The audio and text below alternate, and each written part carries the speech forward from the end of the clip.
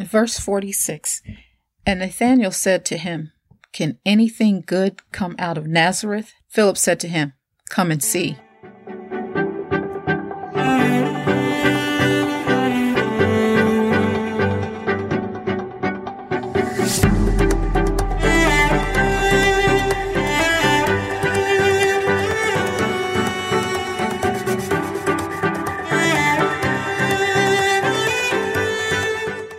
I think you were talking about Nazareth and the lineage of Jesus, and it's not being prominent for Philip to ask a question or to say something like that. Can anything good come from Nazareth? That's like, in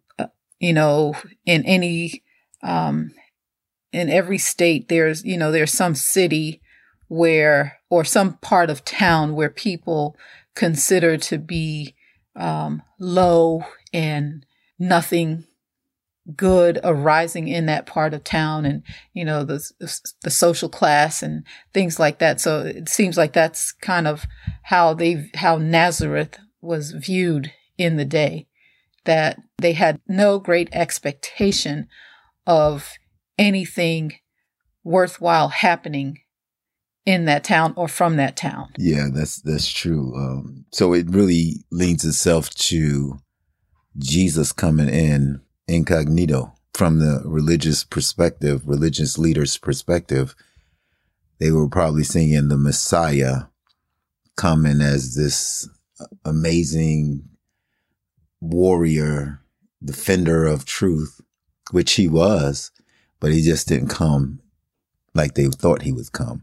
Just like John the Baptist didn't come as they thought he should be, with a name like John in the wilderness, eating honey and locusts and camel hair garment and talking all kinds of stuff, talking smack to the king,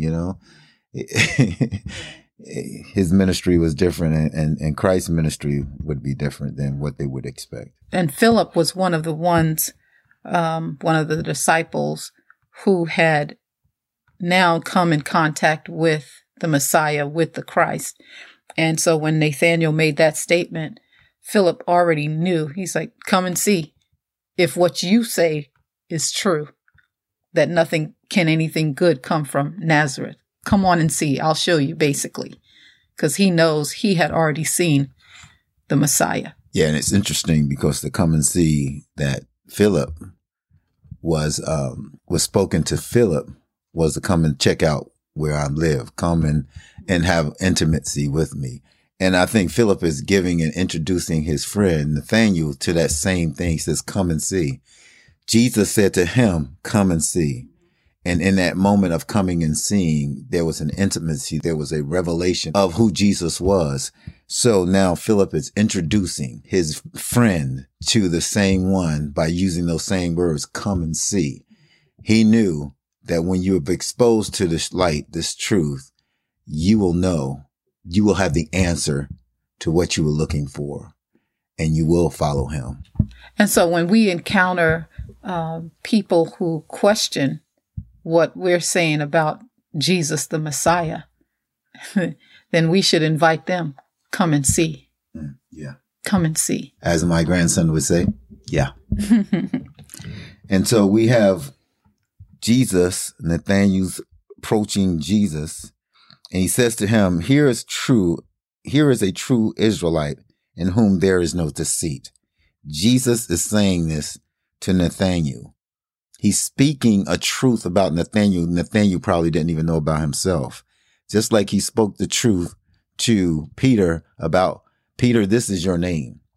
So Jesus saw Nathanael approaching. He said of him, "Here is a true Israelite in whom there is no deceit." So there's two things there that you have to think about that Jesus says about Nathanael. One, here is a true Israelite. So there must have been some false Israelites. Two, in whom there is no deceit. What an honor, or what a privilege for the Messiah, Christ Jesus, to look at you and say, "You are a true Israelite, and in you there is no deceit." What was he living that already? Or was Jesus proclaiming that, calling those things that are not as though they were? Huh? I don't know if that's the reason why he was saying that. It could be like, I go back to what Nathaniel said. Can anything good come out of Nazareth? Was he always so bold in speaking what was on his mind? Like some people might have kept that to themselves and like, I don't think anything, kind of like under their breath. I don't think anything good can come from Nazareth. But Nathaniel, he just said it right out. Can anything good come from Nazareth? And he might have been one of those persons that just spoke what he believed to be the truth. And maybe that's why Jesus said that. And that would point to your statement that was he living? Maybe he was living that lifestyle for Jesus to see that. Yeah, it's also say, how do you know me? Nathaniel replies to Jesus, how do you know me? Now, right there gives you an indication that Jesus was on point. Either he was on point about what he said about Nathaniel, or the fact that he called Nathaniel his name when he never knew him. So he says, how do you know me? Jesus replied, before Philip called you, I saw you under the fig tree. So it would lean towards Jesus not knowing him, calling him Nathaniel beyond being introduced to him. So to me, it's like when he approached, just like he approached Jesus. I mean, just like he approached Peter, Simon, and then called him Peter, that though they had no relationship, like John said, I don't even know him, but I know him. We have this thing with Philip or Nathaniel. We have this thing with Nathaniel that he says, how do you know me? And Jesus replied, before Philip called you, I saw you under the fig tree, which means that he knew Nathaniel even before Philip got to him at the fig tree, or even after the fig tree, whenever that event happened. So even before Philip went to get Nathaniel, to introduce Nathaniel to Jesus, Jesus had already known who Nathaniel was. And not only just know his name, but he knew his character. Yeah, that could be. So let's just continue reading here.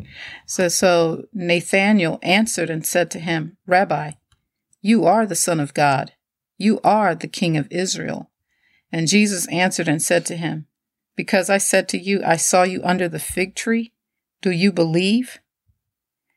So that's kind of, that's just a little taste of Jesus's ministry, his power, just a small taste of it. And he's saying to him, that's all it took for you to say that I'm king, to say that I am the Son of God, just saying that I saw you under the fig tree before. And Jesus says, just basically kind of, I'm just going to put it in my words, like, just wait and see, you will see greater things than these. And he said to him, most assuredly, I say to you, hereafter, you shall see heaven open and the angels of God ascending and descending upon the Son of Man. Man, what a statement to make. You shall see, you shall see the heavens open and you'll see angels ascending and descending. Yeah, that is a powerful statement. And I'm just going to go back to Nathanael's reply. Rabbi, Nathanael answered, you are the Son of God. You are the King of Israel. Now, when he testifies as he declares this, I went back to Philip. When he went to Nathanael, he said, we have found the one Moses wrote about in the law, the one of the prophets foretold, Jesus of Nazareth, the son of Joseph. Now, because Jesus tells him, I saw you under a tree before Philip even approached you, he says, you are the Son of God. You are the King of Israel. Jesus didn't do anything. He just told him something that he knew about him. But it's just that light bulb moment, that illumination in Nathaniel, that he makes this declaration saying, you are who my friend Philip says you are. You are, I believe it. And he says, well, if you just believe because I told you it was under the fig tree, like you said, greater things did you see. Greater things than this will you see. And then to say, truly, truly, I tell you, you will see heaven open and the angels of God descending and descending on the Son of Man, is a declaration to Philip and Nathaniel and anybody else in the vicinity of this comment that there will come a day when you will see this. Nathaniel could believe that what he said would be true because he already declared who he was. He was the Son of God.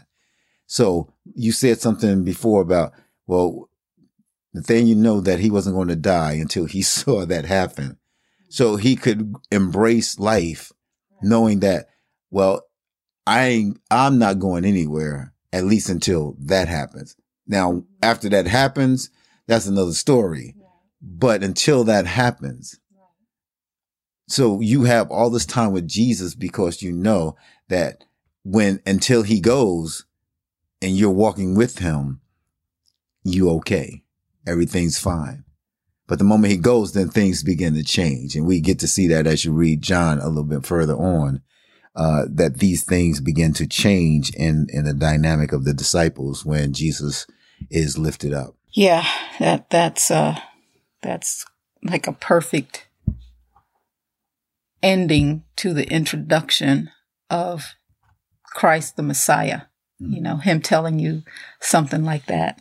And, it's John, this first chapter of John just gives us such a good basis, a good foundation of, what we talked about, the calling and purpose and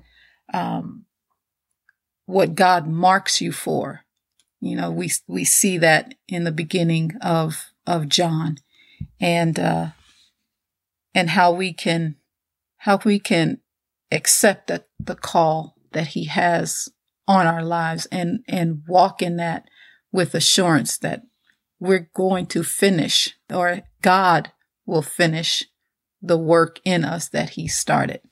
We wanted to expose you to John. And we took the first chapter to let you know the deity of God, the deity of Christ, the humanity of Christ, and the calling of Christ. How do we begin to walk in this newness of life that Jesus Christ has given us? And so unless there is an outcry or call for more study in John because it piqued your interest about what God is saying in John, one of my favorite books, then we just petition you as always to study, get into the word, get into the word for yourself. And we're always here. You always can reach us on Facebook, web pages, or the Facebook page is called It Was Found in My Heart.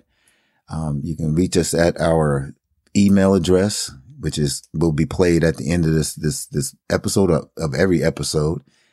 You can reach us. If you have any questions, reach us that way. If you don't have any questions, we're just going to keep going and revealing to you what was found in our heart. And hopefully, as you pursue God, as you pursue Christ, as you pursue the Holy Spirit, that God will begin to reveal to you that he has something special in your heart for you to know. And so we pray in the name of Jesus Christ that this was a blessing to you, that you got something from it, whether it's just a nugget or whether it was a bag of gold. We pray that God will open your eyes and your heart because he is the true light. And we desire for you to know this true light like you've never known before. We pray that we will always be a couple that will point you to the one who knows it all and can direct you in your life. And he is the main thing. We may not know it all. we may stumble. We may have something that might be inaccurate, and we have to restudy it and find out, what the truth is. But please hear our hearts. We're just here being moved by God to tell the world about Jesus Christ. Whether you're saved or not saved, he is the way regardless. He is the truth regardless. And he is the life regardless. So in the name of Jesus Christ, we thank you for listening in, tuning in. And until we meet again, we will be praying for you, and praying that in these days that God will reveal to us the direction that he has for each one of us. Amen. You've been listening to It Was Found in My Heart with Gary and Veronica. If you need prayer, or if you have any questions or responses, you can contact us by sending us an email at iwfimh@gmail.com. That's iwfimh@gmail.com.